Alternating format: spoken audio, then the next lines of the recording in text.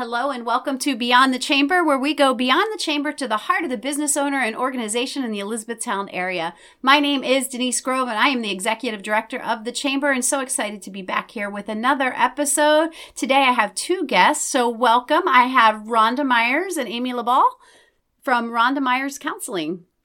Hello. Hello. Hello. Thanks for having us. Yeah, thank you for being here.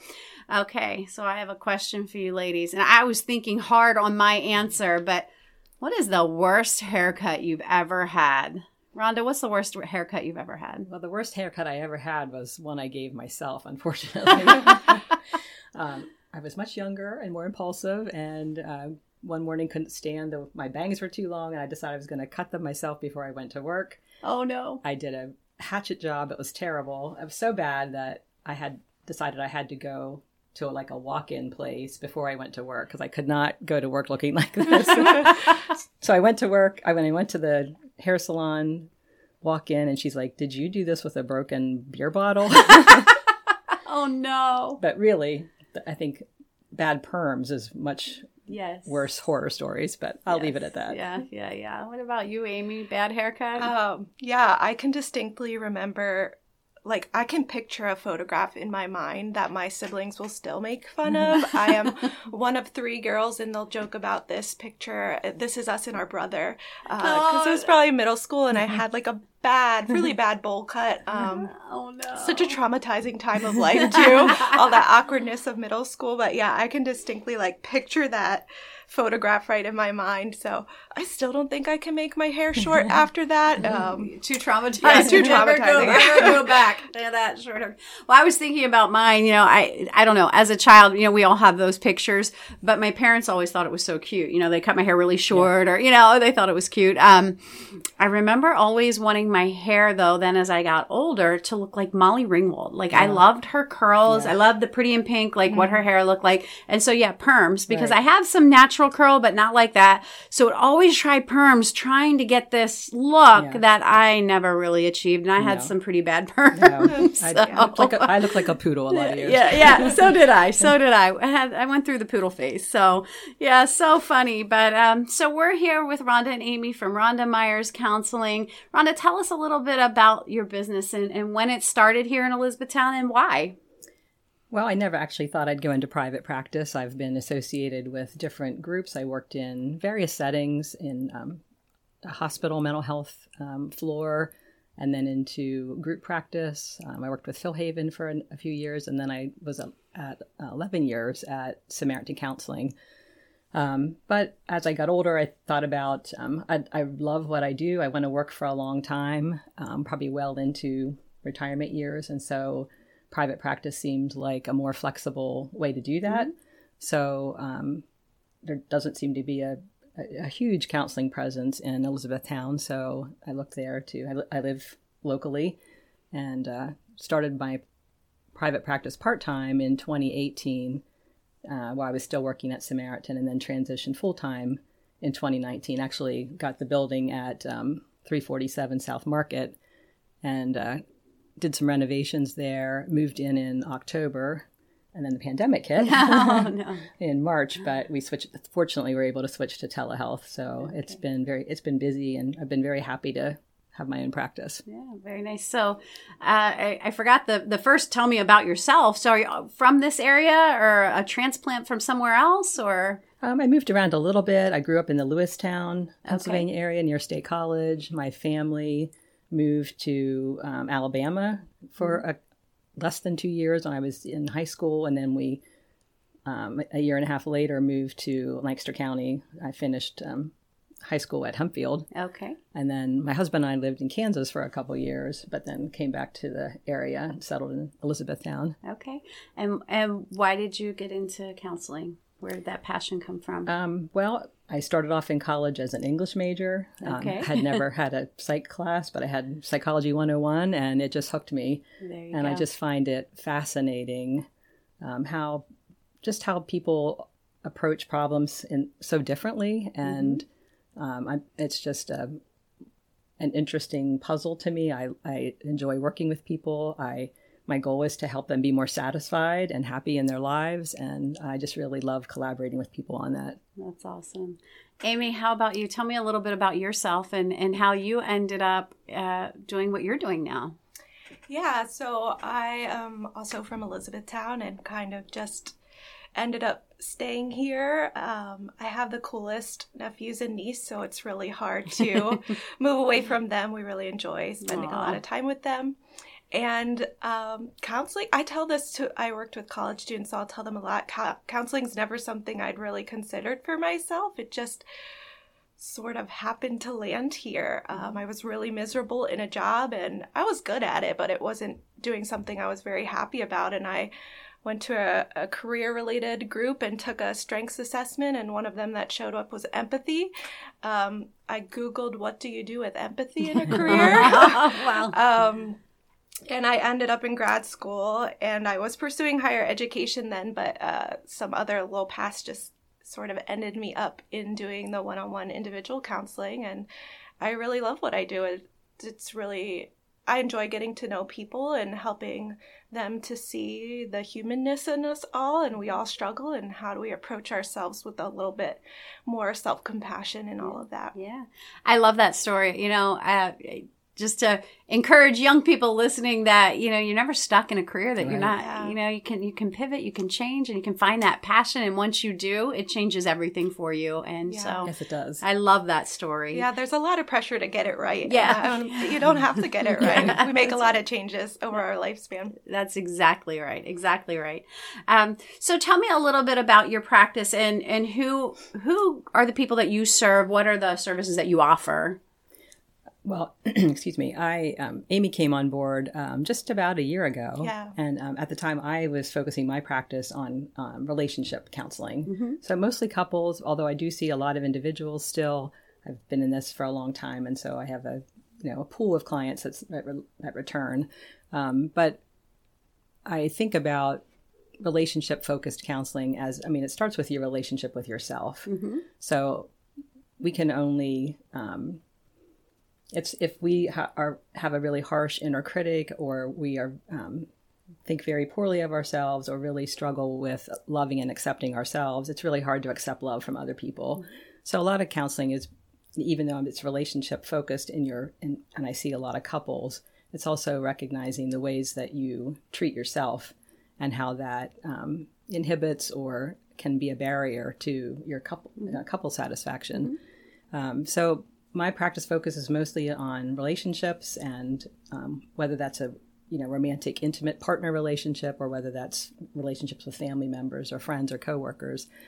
And then Amy came on board, and she's seeing mostly individuals. And I'll let her talk a little bit about that. Yeah, talk a little bit about who you see. Yeah, so as Rhonda said, I see individuals. A lot of the people that I see are struggling with things like anxiety, depression, feeling stuck, or trying to see their way through a transition that maybe happened after a loss, or happened because of where they are developmentally, a stage of life concerns.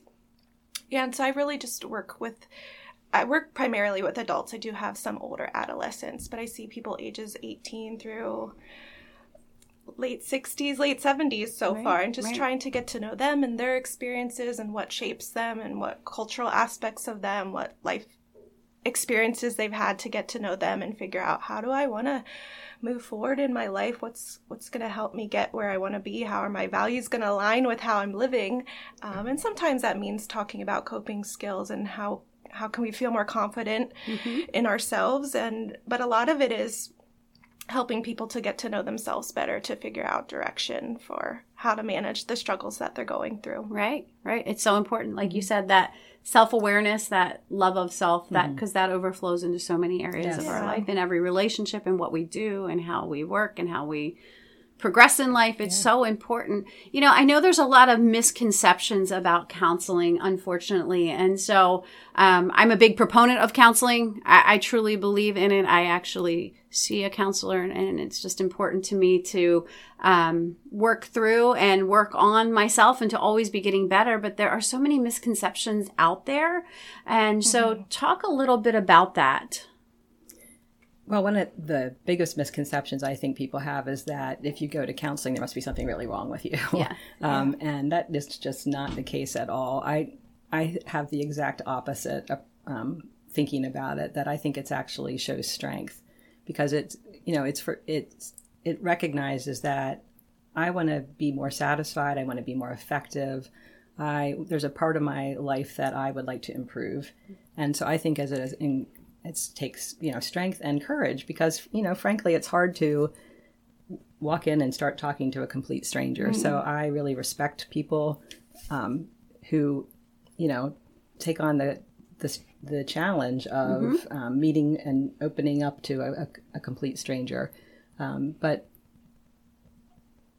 we all have challenges. We all get stuck at certain points. And I think counseling helps people to see themselves in their situation from a new perspective. And I think if we could break that stigma of that there's something really wrong with us, that I think we could, people could feel a lot better a lot more quickly. Right.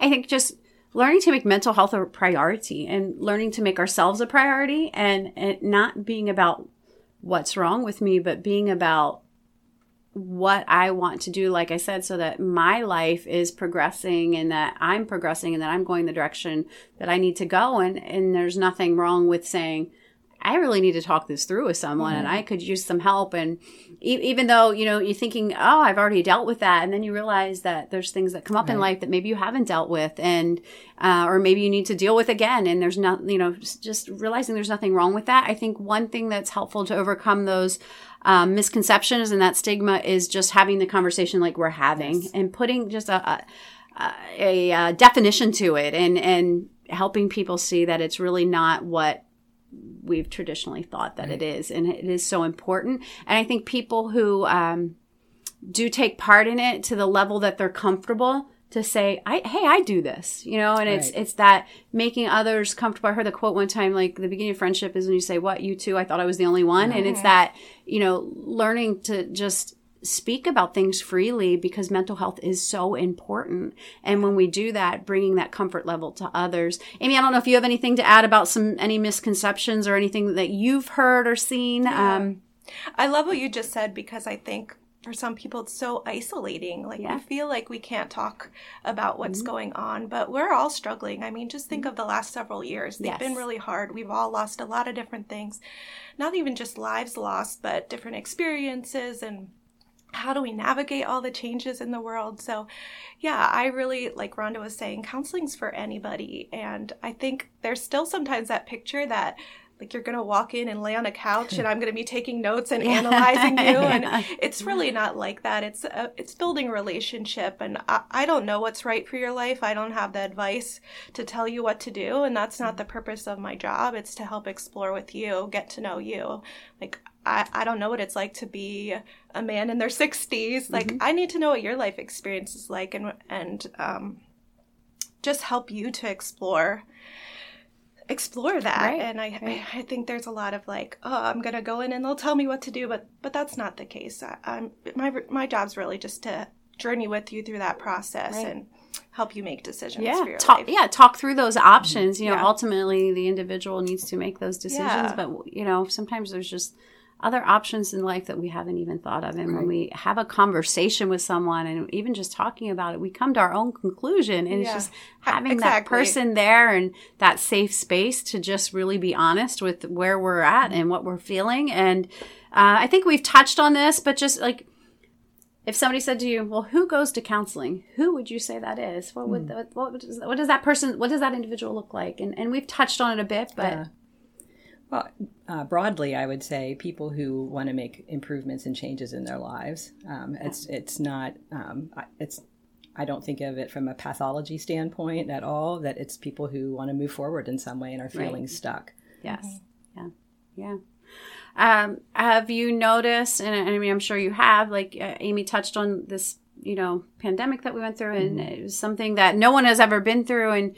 I know that I've heard a lot about there being an increase in depression and in anxiety. And so what has the last couple of years at your practice look like for you, and how has that impacted what you do? Well, maybe I'll speak to the couples part of it, and Amy, you can talk about individually. Sure. I would say certainly the lockdown and kind of our lives being shrinking, and as far as our being able to get out and do things and explore and go places, and just having a break from each other, right? So family members kind of being trapped in the house together, working from home, it puts a tremendous stress on relationships. And I think we don't realize how much we get from being out and about in the world, how that energizes us, and well, if you're an extrovert, and refuels you. And we bring, the liveliness of our own selves contributes to